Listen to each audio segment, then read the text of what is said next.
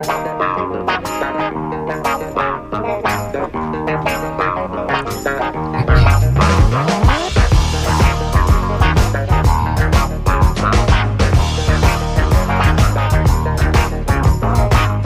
morning and welcome to Wave Makers with Janet and Tom on WMNF Tampa.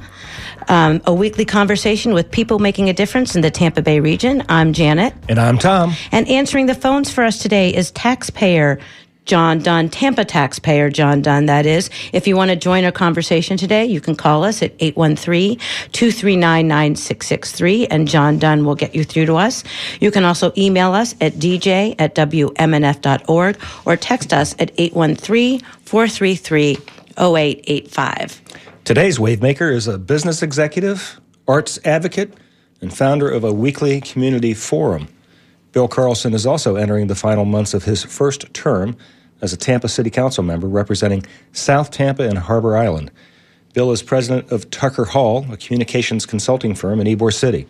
He was elected to the City Council in 2019, where he has been a strong voice for neighborhoods and a frequent critic of Mayor Jane Castor's policy on policing, water, and community redevelopment. Welcome to the show, Bill. Good morning. Thank you. Appreciate being here today. So, Bill, let's talk first about your work at Tucker Hall and your work as a community leader long before you were elected to the City Council, which we'll get to later. You had an impressive portfolio that included boosting international trade, improving Tampa International Airport, and normalizing relations with Cuba. Tell us what drew you to those subjects. I grew up in Florida. I'm fifth-generation Floridian, and my passion is helping Florida to be better. And I look at our PR firm as a for-profit social enterprise. So we give a lot of time away on important projects, and we also donate to and sponsor many, many things in the community. Because my passion is Florida, I'm always looking at ways to make the lives of Floridians better. And so as over the years, we worked on lots of the projects that you mentioned. Everything from building downtown St. Pete to reforming our airport back in 2010. And that's been a big thing for you, is regional cooperation, actually, and bridging the Bay and bringing together Tampa and St. Pete, Pinellas, and Hillsborough. Talk to us a little bit about that. Why is that important? Yeah, when I came back, the Rotary clubs in this area sponsored me in 1989. That dates me a little bit. But they sponsored me to go overseas, all expenses paid. And so I picked Singapore because it was far away, and also because Singapore was ranked the best economy in the world, the most competitive economy. And I wanted to learn ideas and bring them back. I ended up not only studying the Singapore model, but also working as a consultant, Singapore government and others in Asia. But when I came back, 94, one of the first client I worked on was promoting downtown St. Pete. And it was a time when St. Pete was empty, lots of beautiful buildings, but there were not many people or businesses downtown. And what I saw in talking to the people in St. Pete is that there was an emerging arts community. And so I worked with the groups that were already there, and what we did is we helped the city of St. Pete accelerate the growth of the arts community and got worldwide publicity and exposure for St. Pete as an arts community. 2 years later, a young African-American person was shot, and there were several days of protests. And I realized that you can't just focus on a downtown in a city. You have to focus on the entire city. And so I went back to graduate school to study race and poverty issues and figure out how we could find solutions to bring back to Tampa. Interesting. So you're talking about, tell me about that was a long time ago, 1989, that you went to Singapore. Tell us about how has Tampa changed since then, and have you seen any of those concepts that you learned there implemented in the Tampa Bay area? A key to the Singapore model, and by the way, over the years, Panama, Dubai, to some extent, Abu Dhabi, Miami, all copied the Singapore model, and that is to be the regional hub of commerce and finance and travel and trade. And so two key elements of that were the port and the airport. And when I came back in 94, George Bean, who had created Tampa Airport and had made it the model for the world, was in his final 2 years. And then from 96, someone else took over from 96 to 2010. Our airport went downhill. Most people didn't realize that our airport was about to become to Orlando like St. Pete Airport is to Tampa. We had lost about 60% of our international flights, and our airport was looking tired because it hadn't been renovated. And so a group of us, Jason Busto and I with Steve Burton, who's now since passed away, led kind of a coup d'etat to bring in new management at the airport. And the new management not only implemented our ideas, but put in their own, and they've done a fantastic job, partly with your help, Janet. Yeah. I did work there for 8 years. And yeah, I mean, I know that well, that the link between the economic growth of a community and its international visitors, international travelers, connections to business growth, being able to get headquarters and businesses to be able to relocate to an area like Tampa or St. Pete. They need to know, are they going to be able to have access to flights to be able to get all over the world to their other offices, to their clients. So that's really important for the economic development of a community to have a robust airport. And even families, when we were discussing international flights, so many people from Latin America came and said, why is it that I have to fly through Miami to which adds hours and hours and hours onto the trip? And now Tampa Airport has added back a lot of the nonstop flights that they used to have, and they're adding more. And the airport now sees itself as an economic engine for this region. And another one that you have focused on more recently is the Port of Tampa Bay, trying to change their focus in some ways using your outside influence, because you're not on that board. So tell us a little bit about what you. Yeah, and I wasn't on the board of the airport authority either. We were just activists. I wasn't on city council yet either. The port, our port has always called itself, quote unquote, Florida's largest port. That's because I think it was back in the 80s, the state allocated money to all the major ports, and the other ports bought container cranes, and we bought land. And so based on land, we have been seen as Florida's largest port. But while the other ports ran away with the numbers, Miami, Fort Lauderdale, and Jacksonville each have about 1 million containers a year. LA has about 12 million. And Tampa, until recently anyway, had 50,000. So we're trying to increase the number of containers because it's transformational. It adds high quality, high paying, blue collar jobs to our community, and it's a huge economic engine. And you're seeing progress on that front? Yeah, they're adding. Before COVID, they were getting close to 150, 200,000 containers a year, and COVID set them back, but now they're working toward it again. Now, what about the Cafe Con Tampa? That's another thing you have focused on. You started that how long ago? 10 years ago? Or? The Cafe Con Tampa has been around about 15 years. It started as the Historic Hyde Park Neighborhood Association Land Use Committee breakfast. And after a couple of years of being involved, I said, can we shorten the name? And it's funny, our aspiration was that if we could be citywide, that would be the biggest thing we could ever accomplish. And it's funny, now we've had people call from other countries and all around the U.S. trying to figure out how to copy it. Had we called it something like Rotary, we could have franchised it by now. And for those of you who aren't familiar, Cafe Con Tampa is a weekly Friday morning forum that's held at the Oxford Exchange in downtown Tampa. And there are speakers that are there. Speakers come from all over the region and all over the country, I think. You have speakers that are coming. It's the purpose of it, as I've helped evolve it, is what I call the democratization of information. Why should you have to pay $5,000 or $10,000 a year to have access to the best speakers and the best networking in town? Why not make it accessible to everyone? And so our format is that there's no membership. It's $12 to get in. And there's a delicious breakfast.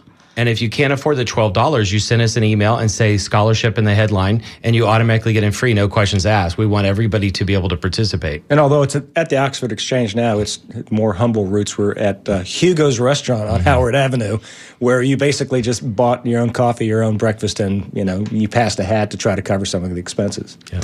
If you're just tuning in, you're listening to Wavemakers on WMNF with Janet and Tom, and our guest is Tampa City Council member Bill Carlson.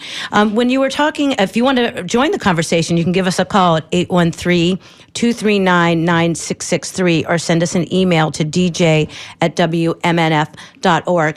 Bill, when you were talking about St. Pete, one of the things that you talked about was the arts community there. And I think in addition to a robust airport and international connections and other, I believe that you believe that an important part of the economic development and quality of life of a community is about its arts community. So you were recently instrumental in starting the Tampa Bay Arts Alliance. Tell us about that. Yeah, it's the Tampa Arts Alliance. Tampa Arts Alliance. Already is a St. Pete Arts Alliance and a Clearwater Arts Alliance, and there's a Tampa Bay regional group, and we're partnering with all of them. But just from an economic development point of view, in St. Pete, as in other cities, what we found is, first of all, there's the industry of the arts. There's a sculptor named Mark Ailing in the Warehouse Arts District in St. Pete. He has 9 workers. He creates an idea, and they build his sculptures for him that he sells all over the country. So it's an actual industry and business. The other thing is we see people like from Jable having drinks with people who are artists, and together they come up with new ideas for new products that are changing the way these huge international companies operate. The other thing is that companies that require high-level programming, they tell us many times their best and brightest programmers are musicians and artists, and they won't live in a community that does not have a robust art scene, not only that they can go watch at a place like Mahaffey Theater or Strass Center, but that they can actually participate. And the other thing with high-level workers like that, some of the people in St. Pete will invite them on a Friday night and interview them on a Monday morning. And what that does is by Monday morning, they're sold on the community. And Tampa has a very powerful art scene. It was undercover for about 14 years. And what we're trying to do is bring everybody out and connect everyone and show that it's okay to support the arts, that the arts are important. And the Tampa Arts Alliance is trying to make those connections. And one of the things I've noticed, having lived in both cities, is that Tampa's arts community is a little more dispersed around the city and the county, whereas St. Pete's is a little more focused on the Warehouse District, Kenwood, downtown. It must create a little more challenge in Tampa trying to bring people together because they're spread out among different neighborhoods. The other thing is in St. Pete, and this was by design back in the 90s, it's a part of everything in St. Pete. Everybody in economic development knows that it's an important part of the strategic advantage of St. Petersburg as an economic engine. And in Tampa, we're trying to do the same thing. Many people understand the arts are important, but some people think it's separate from everything else, and it really should be connected to everything. It helps build our culture and identity, our uniqueness, and also it helps build industries. Now, you moved your firm from downtown Tampa to Ybor City, which, for a long time was kind of the center where a lot of artists were living. You had studios there, you had galleries there, and then bars kind of took over those spaces. Now we're seeing a few more artists' studios there. What is your relationship? First of all, why did you move your office to Ybor City? Because Ybor is really becoming the innovation and creative hub of Tampa. How long ago was it that you moved to the office? 3 years ago. 3 years ago. And so I love downtown Tampa also, but Ybor is becoming the creative hub of Tampa. There's so many exciting things happening there, and not just in real estate, but with the people doing things. Some of the owners of the properties back in the 80s and 90s that raised the rent so that bars could come in, they now regret it, and they understand that they should have helped keep the artists there. Smart communities understand that art and artists are not a stage in gentrification. They're part of a vital community where people want to live and work and play near art. And so there are several folks who own big chunks of property in Ybor. One of them is Gerald Shaw with his partners, and they're allocating about 6 blocks of Ybor to the arts, and they're still evolving how they're going to deal with it. But Tempest is in the process of moving back into the Crest building. There's the Ybor Arts Colony. And once a month, we have a group called the Ybor Ad Hoc Arts Group, where we meet, again, trying to organize the Ybor art supporters and artists to make sure we grow and identify what's happening there. We went to a terrific arts tour there just a couple of weeks ago, went through some of the studios, went to the Crest building, hadn't seen those studios. It's pretty impressive what's going on there now. Yeah, the Ybor Art Walk was a result of these breakfasts that we've been putting together over the last few months. And just in a sign of regionalism, we have in the next meeting of the Ybor Arts Group, we have Peter Kageyama from St. Pete coming to talk about his book, For the Love of Cities. And we also have 2 representatives of the Warehouse Arts District in St. Pete. And when is that meeting? November 30th. Can anybody attend? Yeah, just Google me and email me, and I'll tell you the details. It is at 8 o'clock in the morning. You do your events very early, which for us 2 retirees is a little rough, but but that's okay. When we come back, let's take a break real quick, and then we'll come back, and we've got some text messages and emails to read, and we'll start talking a little bit about your work on the Tampa City Council. This is WMNF Tampa. You're listening to Wavemakers. We'll be right back. Hi, I'm Jennifer, and I just met the match. My husband and I are longtime listener-sponsors of WMNF. We love the diversity of shows like The Soul Kitchen and Mo Blues Monday, which is dance night at our house, even for our retriever. WMNF is independent community radio, a rare and precious jewel, the future of which is worth endowing. We've made our investment in WMNF's future. Will you join us in helping WMNF meet a matching grant from the Community Foundation of Tampa Bay? Visit WMNF.org/meetthematch today. And if you love WMNF, consider making a donation to that endowment. That'll keep us on the air for quite a bit longer. So you're listening to Wavemakers on WMNF with Janet and Tom, and our guest is Tampa City Council member Bill Carlson. We have an email from David Bryant. He's got a question. I'm going to read his email. Bill Carlson is a great guest. He wants to know about HART. What can we do to cause a coup d'etat at HART? It seems to be perpetually mismanaged, and now there's a scandal that a top HART executive was secretly moonlighting for the New Orleans Transit Agency. And the current CEO at HART, Adelie Grand, has New Orleans Transit connections too. What the heck? It's time to clean house at HART and start fresh, or let PSTA take over. What do you think about that, Bill? I'm not personally involved in HART. I watch it from the outside like everyone else. They're their own entity, and I don't sit on the board. If you Google them, there have been a lot of issues over the last 20 or so years. And now that the transportation amendment has failed, they're going to have fewer resources, and they're already laying people off. So what do you think the future of transit in Tampa is going to be? I think the part that we can control right now, because there's not any money for transit, is planning. And an idea that I proposed 3 years ago based on advice from people like Linda Salsena and Della Costa is neighborhood commercial districts. And so if you look at the cities that are successful, they build commercial, at least local commercial, and then they build housing, and then they build other kinds of industrial, and they in the middle of it they build transportation nodes. And so if we start planning now for building livable communities and livable neighborhoods, then eventually we can overlay the transit in whatever form. But right now we have a problem that most places in the city, to get to a grocery store, you have to get in your car and drive for 10 minutes. We need to change that. Imagine if you could, if 80% of the people in the city could walk a couple blocks and get to a duckweed or some small grocery store. And actually, that's a nice segue to talk a little bit about affordable housing, because there's such a link between land use, affordable housing, transit, transportation, and those issues. And in fact, we had Tatiana Morales, and we posted this on Facebook, wants to know, asked if she could hear from you, your opinions on the housing crisis in Tampa and what policies you'd like to put in place to address it. There was an effort to get rent control in place in Tampa. You were opposed to that. Talk to us a little bit about why you were opposed to that and what you think some of the answers are to the affordable housing issues in Tampa. Yeah, the first thing on rent control, if you have lived in a city that has rent control or state that has rent control, is different than what Florida allows. State of Florida preempts it and doesn't allow it, and if you try to do it, they sue you. Orlando passed it, and they're maybe at risk of losing $5 million. My argument is that if we can't really do it the way people want to do it, let's find other solutions. And besides everything else that's been happening, now we have a huge influx of people coming from other states. Somebody asked me the other day, why should we build housing for people moving from other states? And I said, it's not for them, it's for us, because if the people growing up here, like my kids, can't come back because they can't afford housing, then it doesn't help our community. Years ago, we had the Great Recession 2 mayors ago, and then the last administration tore down affordable housing instead of building new, and focused on downtown instead of neighborhoods. And so this administration and this city council have been working closely the last 3 years to try to address the affordable housing issue. If you ask Tampa Housing Authority, there's an official list of 25,000 on the waiting list, but the unofficial list is 50,000. And there's no way in the next 10 or 20 years we can build that much. And so we're trying to put every resource we can toward it.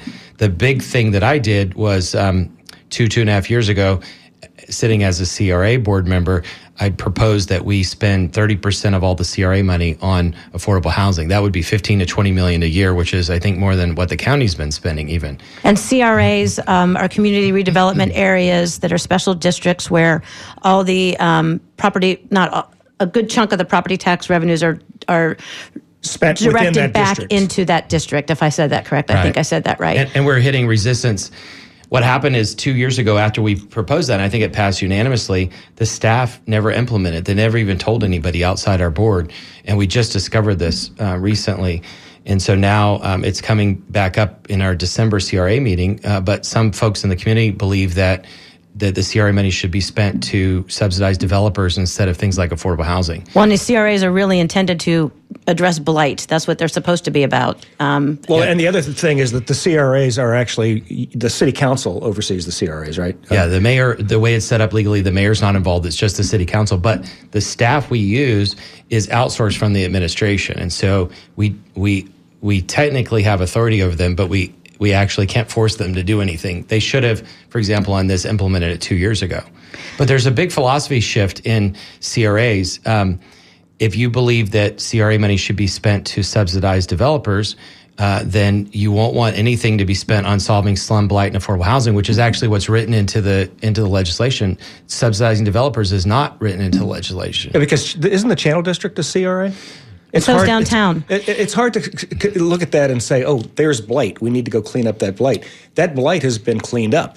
The other thing I tried to do, we have about $43 million a year in the CRA districts, and in downtown and Channel District, there's no slum and blight. So a couple years ago, I tried to end both of those.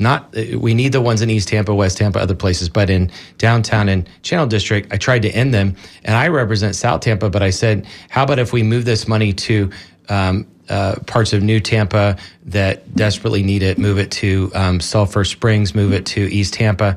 And I didn't get any votes for it. It was 6-1 against. What about, that's an idea of coming up, a means for coming up with funding to invest in affordable housing. But what about things like requiring a certain percentage of multifamily housing to be affordable when they're building big condos and apartment buildings, and then also accessory dwelling units, mother-in-law units, that sort of thing, which is something that some zoning issues that are moving through city council. So those are.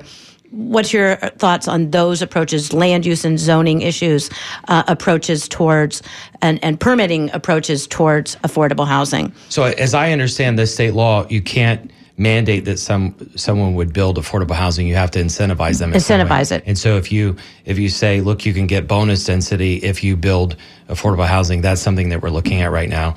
The other thing is just to directly subsidize it, and there are ways that we're looking at it. One of the other idea you mentioned about zoning is back to understanding how neighborhoods work. Along the corridors, along the transit hubs, we should have higher density, and so we're also looking at trying to figure out how to address that, because the more volume we put on the table, the better we can address these issues. Because I think you represent South Tampa, and there's a lot of resistance in South Tampa to some of the increases in density that would be required to provide some of this affordable housing, right? Yeah, especially the further south you go in South Tampa, we have major traffic problems, major flooding, and people are worried every time there's a storm that comes through. They feel like they're in danger of not being able to get out of the peninsula. And we also have historic communities that are concerned about how these would be implemented there. It doesn't mean that they're against the ADUs. It just means that they want more time to look at them. But there is no doubt that we have a housing crisis here, and we also have an income crisis. And one of the things that you did as a city council member was create the Tampa scorecard, where you are trying to pull together numbers that reflect the reality of the Tampa economy as opposed to the booster Chamber of Commerce view of our economy. You know, it's always beautiful here, but sometimes it's not so beautiful for folks. So what is the Tampa scorecard intended to do, and what does it show? Yeah, one of the ways that places like Singapore and other cities around the world succeed is that they look at their real numbers, and they look at the numbers that other cities use to compare themselves. And most of the numbers that we look at in our region are regional numbers. We don't look at city-by-city numbers. And so I worked with the former dean of the College of Business at USF and some of his professors and students to put together TampaScorecard.com. And we're in the process of updating it right now. The last numbers are from 2019. But what it shows is that by the way, going back to housing, the ultimate fix for housing is to help people earn more money. If people earn more money, they can afford their rent increases and they can afford the better houses. What's happening is that we have people moving from other cities where they made more money and they think our houses are cheap, so they're jacking up the prices. We need to help our people earn more money. And so if you look at the numbers, what it says is that our disparities between rich and poor are horrible in Tampa. During most of the last 10 years, during the greatest economic boom in American history, the middle class in Tampa, for the most part, shrank. And it didn't in St. Pete and other places, because St. Pete, since 96, has been focused on ending these disparities. one of the things I say is if you look at the disparity between men and women in St. Pete, it's $3,000 a year. In Tampa, it's $9,000. The disparity between blacks and whites in St. Pete is $15,000 a year. In Tampa, it's $21,000. The statewide home ownership rate is 65%. St. Pete is 58%, and Tampa is 48%. Our numbers are ridiculously low because we're not measuring the right things. What has driven Tampa is what I call the edifice complex. It is, we measure success by the pretty new buildings that are going up. And what I'm saying is, let's do like St. Pete and other cities have done. Let's focus on who's going to live in the buildings and who's going to start businesses and grow their businesses in these buildings, not just building the buildings themselves. And how do you do that? How do you get these jobs? Because I've been hearing about this ever since I moved to Tampa. We're going to get these high-skilled, high-paying jobs, and it just doesn't seem to happen. Although now I'm reading a lot more stories about tech entrepreneurs moving into Tampa, companies being started. We spend a lot of tax money on economic development. We have an economic development corporation. What's the solution to this? Those kinds of incentives don't work. And sure, cities do those around the world, but when you're bidding for jobs, it's a race to the bottom to see who's going to give the most money. And in the long term, those things don't work out. And most of the jobs that these organizations bring are ones that would have come to the city anyway, because people want a high quality of life. People have been moving to Florida because they like the lifestyle, not because we're giving them incentives. But the ultimate thing is to go to a place like East Tampa, and instead of looking at it as an opportunity for gentrification, we need to look at it as a place where we can enhance the quality of life, the unique history and rich culture of the people in East Tampa, and then help people start businesses. And if we can help people start businesses, something like 80% of the jobs in the United States are from small businesses. If we help people start their own businesses, that's how we build intergenerational, multi-generational wealth. Well, in order to accommodate all this growth, we're going to need more water. And for several administrations, probably dating back to when Sandy Friedman was mayor, the city has been trying to figure out what to do with 50 million gallons of highly treated wastewater. 50 million gallons a day, thank you, of highly treated wastewater that is being dumped into Tampa Bay every day. So the city has been trying to come up with different ways of dealing with this water. The latest, it used to be called Toilet to Tap. Now it's called the PURE Project for Purify Usable Resources for the Environment, which you are adamantly opposed, as well as the Sierra Club. And what this would do is take the treated wastewater and put it back into our drinking water, basically. Through the Hillsborough River, can you tell us why you're opposed to that project, and what is your solution to dealing with that water and also increasing Tampa's water supply? Yeah, and going back in time in the 90s, there were what we call the water wars, where the counties and cities in our region were suing each other. They didn't get along. Leaders like Ed Tranchik and others got together and ended the water wars by creating a thing called Tampa Bay Water. And for disclosure, I worked with them back then on doing that.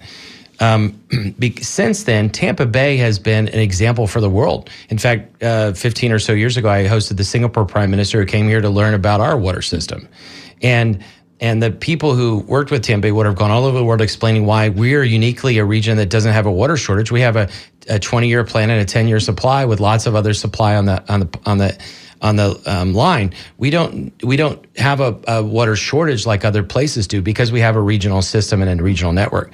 For some reason, Tampa has tried to go their own the last few years. One administration tried to end Tampa Bay Water, even though it's an amazing success story. Why would you try to end something that ended the water wars just so you can control your own water sources? Instead, let's cooperate. Let's all be part of the same region.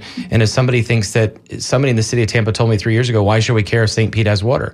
And I said, have you seen the bridge? People going back and forth every day. People live in one place and work in the other, and they entertain in different places. And in Pasco County, they were having serious environmental problems with sinkholes and lakes draining. The water doesn't pay attention to the city and county boundaries. Yeah, people mostly don't either. So first of all, we need to maintain regionalism and maintain this system that is one of the best in the world. And Tampa Bay Water supports this or does not support this project? It has been traditionally on their long-term list, but if it was the safest, best, most economical alternative, they would have done it already, except that the city of Tampa for 2 or 3 years told them not to look at it anymore. But for example, Tampa Bay Water has a desal plant, which despite what some people think has been working fine and is not at full capacity because it's the most expensive source of water. The problem with this, treating the 50 million gallons a day, in 20 years, City of Tampa net of conservation will need 4 million gallons a day. And right now we use about 83. And this will treat 50 million gallons a day, and they want to start it right away. And it will cost anywhere between $2 and $6 billion and potentially double or triple our water rates. And people already are feeling the hit from increased water rates and stormwater rates and taxes, and they don't want us to raise the rates. And why should we spend $6 billion on something we don't need? Right. And the way they're going to do it has the concern of Sierra Club and others, because they're, instead of doing what 9 out of 10 cities in the world do, which is use reverse osmosis, they want to use an experimental system that could hurt the aquifer. We got a phone call. We got John from Port Richey who's on the line. And John, I'm going to take your call in just a second. And if you would like to call in and pose a question to our guest, Tampa City Council member Bill Carlson, you can give us a call at 813-239-9663, or you can send an email to dj@wmnf.org. John in Port Richey, you are on the line. What's on your mind? Well, thanks for the show. About the water, I had an idea that why couldn't we pump it up north to where the water naturally enters the aquifer and let it filter through it naturally and get into the aquifer that way? And you can also do something where you could also make it almost potable, or make it potable, and then ship it up there and let it filter in instead of just shooting it straight down after you make it potable. I mean, it's going to add to the cost because you got to do pipes and pumps and stuff. But I'm wondering if that's just a better way to clean the water and to have people use it. So that I think it's a lot of mental thing when you say the toilet to tap. But if you do it that way, I think it might be a little bit more palatable to people. Yes, it's toilet to the nature to tap. What do you think about that, Bill? Any thoughts on that? Well, we've been asking the engineers at the city to look at other alternatives besides this experimental system that they want to implement.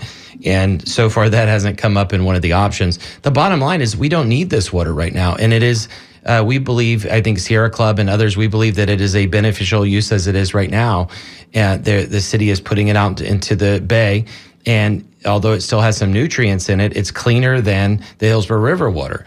And it's a relatively small amount compared to the bay. But the bottom line is we don't need this. Why should we spend up to $6 billion and double or triple people's water rates for something we're not going to need for 100 years? The entire region might need 50 million gallons in 100 years.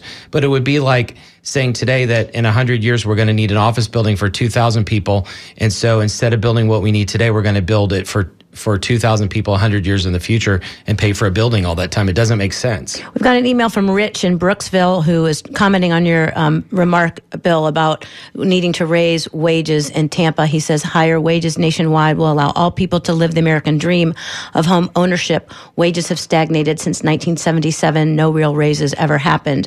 Without proper incomes, this will never change. So he is somebody who agrees with you. And then we have Bubba wants to know, Bill, what do you think about Airbnb in the city of Tampa? I'm in Seminole Heights, and I'm not pleased with having an Airbnb next door. I never expected to be living next to a hotel. Yeah, Airbnb and their competitors went to the state a few years ago and preempted what local government can do in regard to regulating Airbnbs. If someone is disturbing disturbing the public with loud sounds or other kinds of things that are code violations, then the city can go out and regulate it. But if there were laws in place, there are some rules in place before that state law was passed, and so some of them are grandfathered in.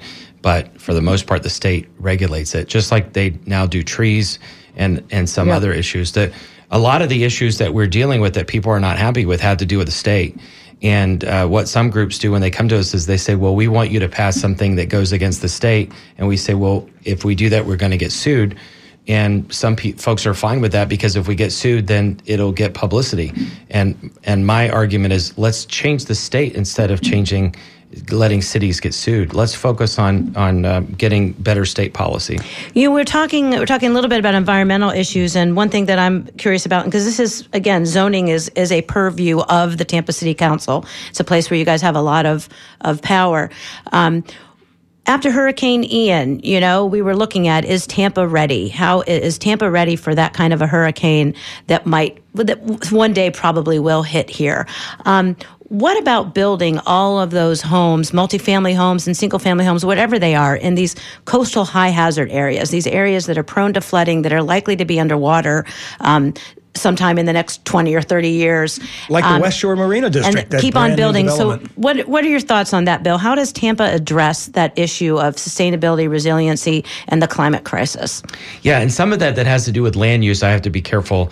I can't talk about anything that might touch on a current case. There, sometimes when we reject a development proposal, the developers will sue, and some of those cases are going through.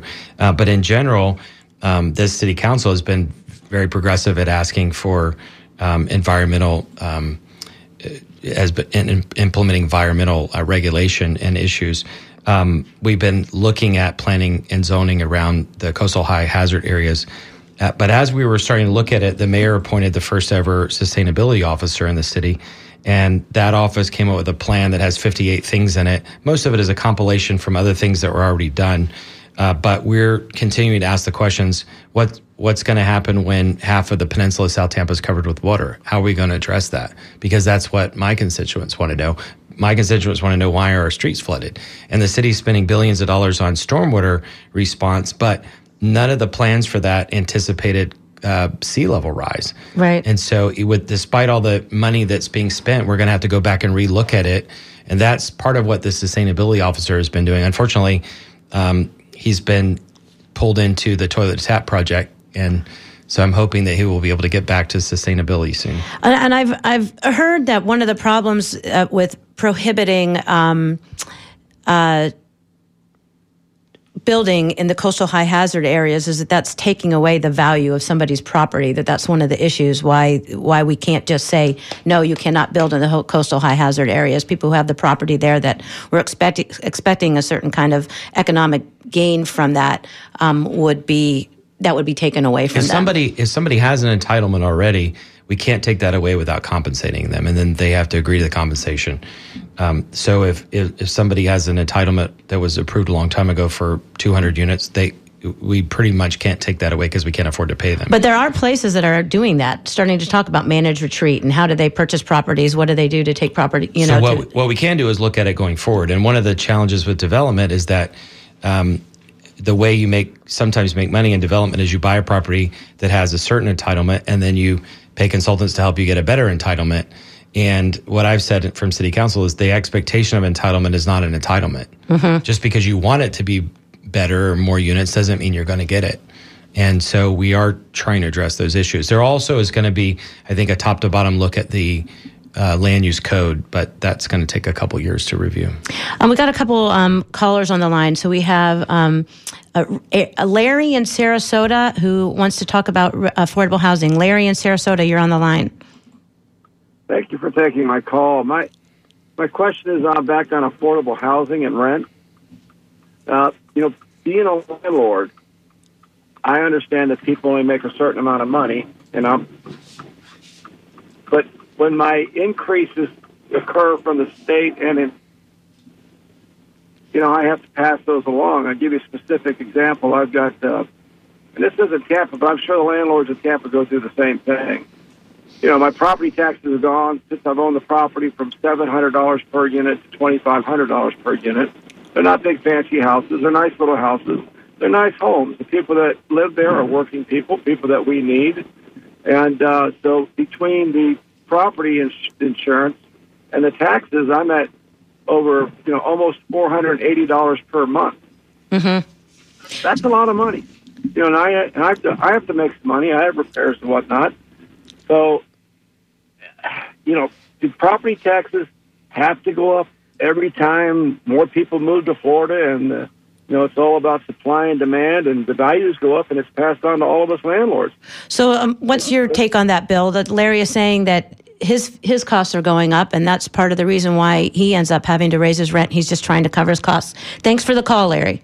Yeah, that's why we need to work on helping people start their own businesses and getting higher paid jobs, because these numbers are going up. And like I said before, the way that the state Florida prohibits or precludes cities from passing rent control, the narrow way that you might be able to do it would be devastating for people who might be renting, because landlords like Larry, who would be looking at their numbers, if that was going to go into place for 12 months, which is all that would maybe be allowed if voters voted for it, they would probably double, triple their rates because they would be afraid they wouldn't be able to raise in the future.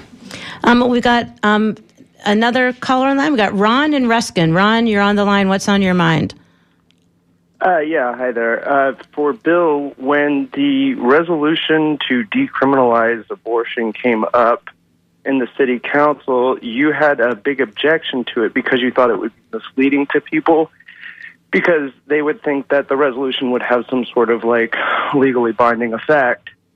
So, so it was implied that you would be supporting a ordinance that would, in effect, do the same thing, but would have a little bit more teeth, I guess, so to speak. And then when that came up, you appeared to just to reject it outright.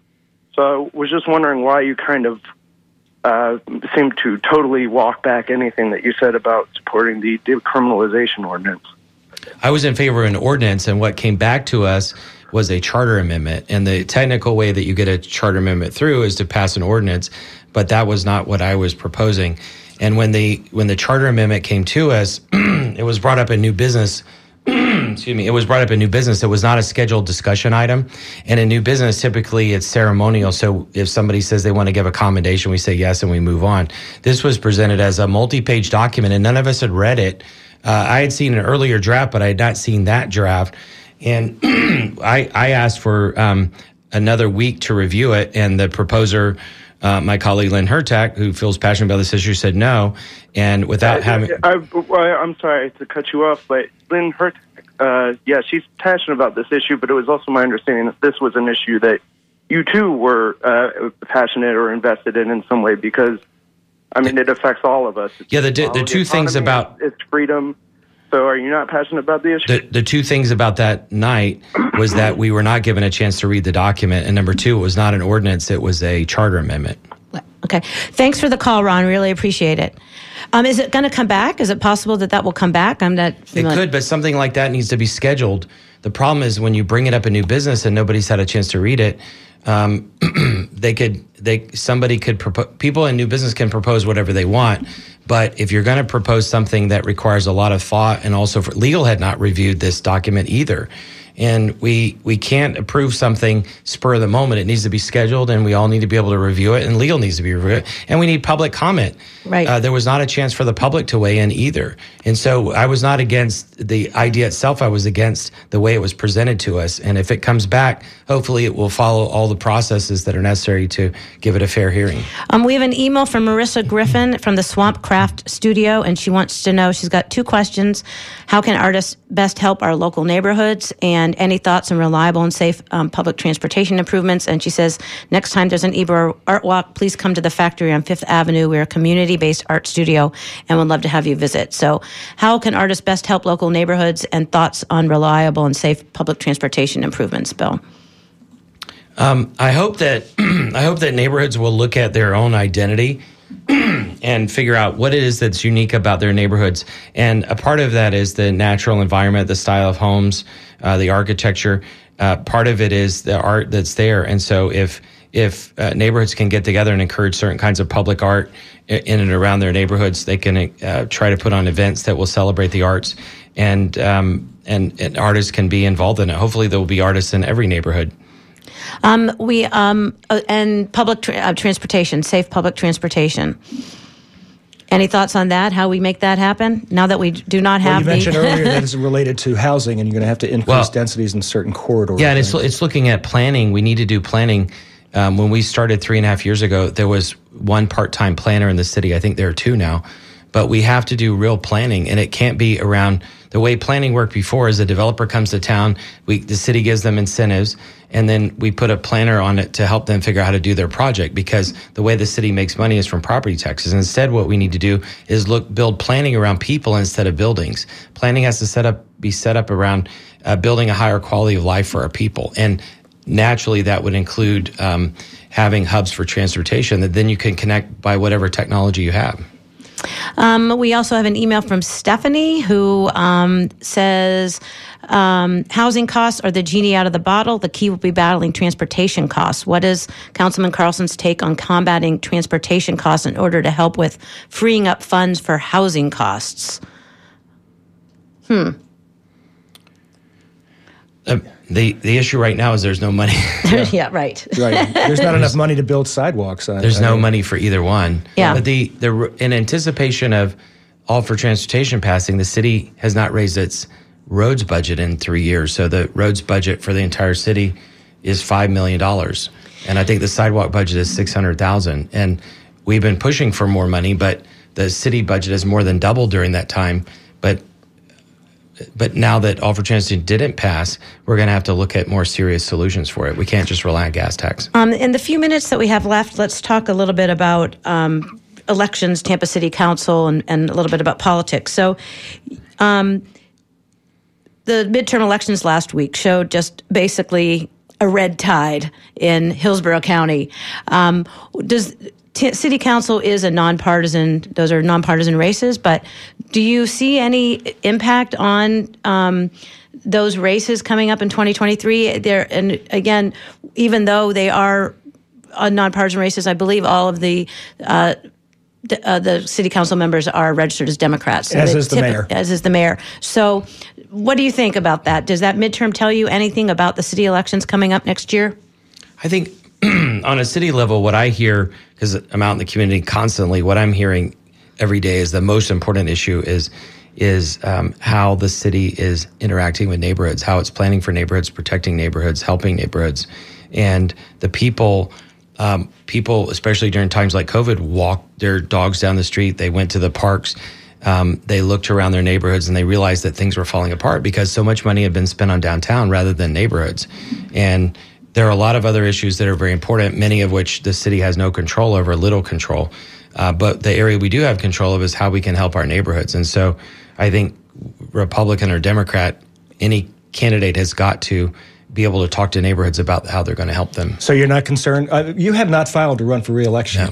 You want to go ahead and announce that you're going to run for re-election on our show today? No, my plan is to file. The reason why I've waited is because the way a lot of the money that comes in, and you can ask for money or people just donate, but a lot of the money that comes in is from developers, and I want to wait so that time is as short as possible. Well, most of my money came in from individuals, not developers. But so I don't want to take money and then have to turn around and vote on something. So I'm trying to make the window for election as short as possible. So you've been a longtime fixture of the Tampa Bay community and a leader on both sides of the Bay, and you're finishing up your first term as an elected official. So how does the idea of being an elected official compare to the reality of it? What is as you expected? What was different from what you expected? And what's the most difficult part of it?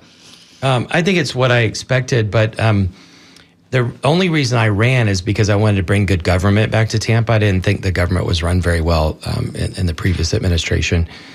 Too much money spent on downtown. Julian Lane Park, I think it was $34 million, and we had a park, and then after $34 million, we had a park. And of that $34 million, $12 million, it was for a boathouse for rich kids from the Northeast to come ride their boats. And if you compare that to the entire parks budget of the city, it's $5 million. We could have rejuvenated lots of parks with that $12 million or the $34 million. And I got in because I want to try to solve some of the problems that we're all concerned about and people have called in about. And part of it, though, is that there's a lot of waste in money. The city is building if you add all the numbers together, $220 million office building right now. $108 million plus $71 million in interest plus $20 or $40 million in O&M over 30 years. And why would we spend so much on an office building? I don't understand. And it didn't go out for bid, a proper bid. Had we saved 5% by taking out for bid, we could have doubled the parks budget for a year.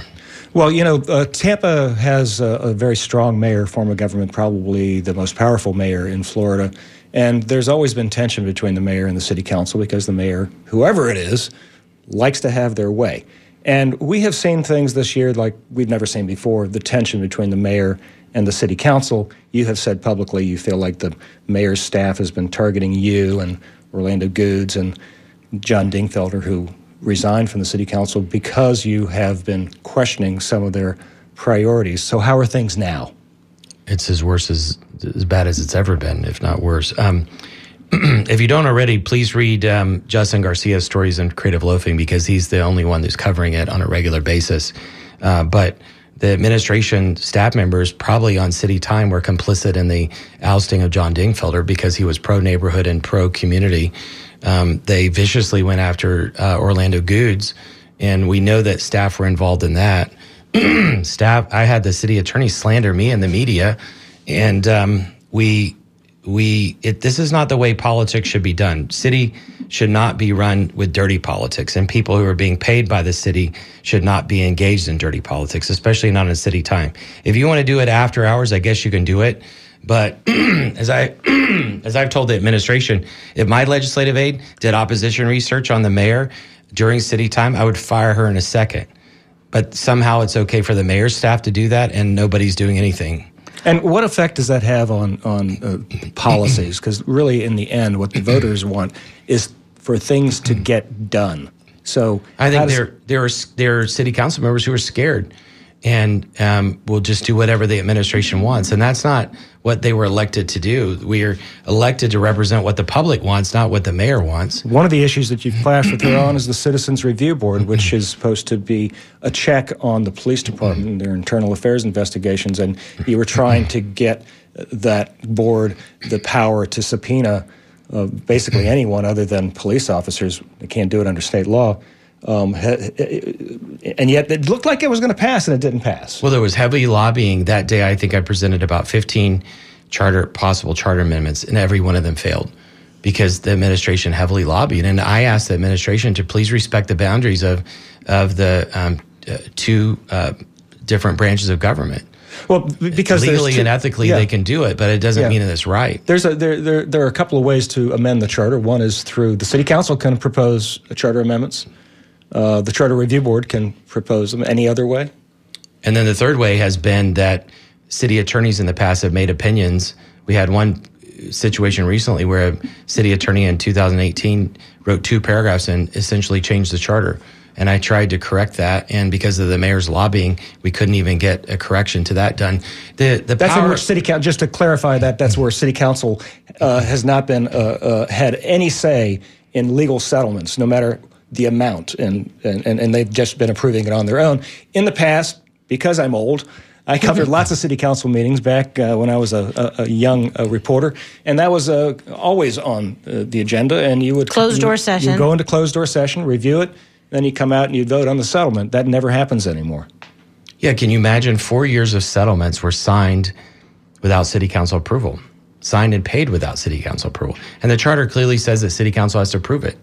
And so I've had to hire my own lawyers to look into the legal implications of this. By the way, because the city attorney's office illegally did not protect any of us and actually allegedly worked against us, it's well known John Dingfelder was at the point where he had spent tens of thousands of dollars of his own money and the city never reimbursed him. Orlando Goods has spent probably tens of thousands of dollars just responding to subpoenas. I've spent about $25,000.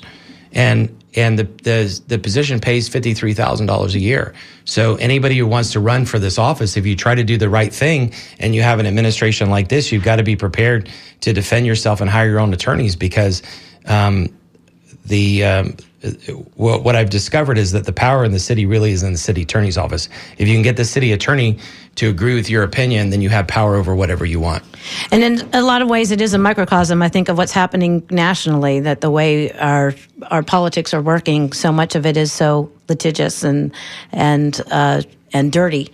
Do you see any hope to improve relations with Mayor Castor? In every meeting, I ask the chief of staff, please ask the mayor to come to us and call an end to this and tell us that she wants to move forward without fighting.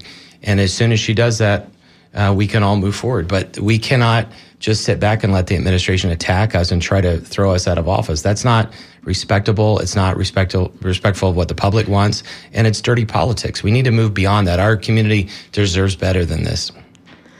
Well, Bill, thanks so much for being with us today. We really appreciate it. Thanks to everybody who called in. We covered a lot of topics, and there's still a lot more to talk about. There's still a lot. We could definitely go a lot longer. And stay tuned. Up next is Harrison Nash, right after the headline news from NPR. And also, don't forget, go ahead and go to WMNF.org and hit the tip jar and show your love both for WMNF and for Wavemakers. And be sure to tune in 9 o'clock Monday nights for Bob Seymour's new Jazz at Night show. It's fantastic. Yeah. Fantastic. This is WMNF Tampa.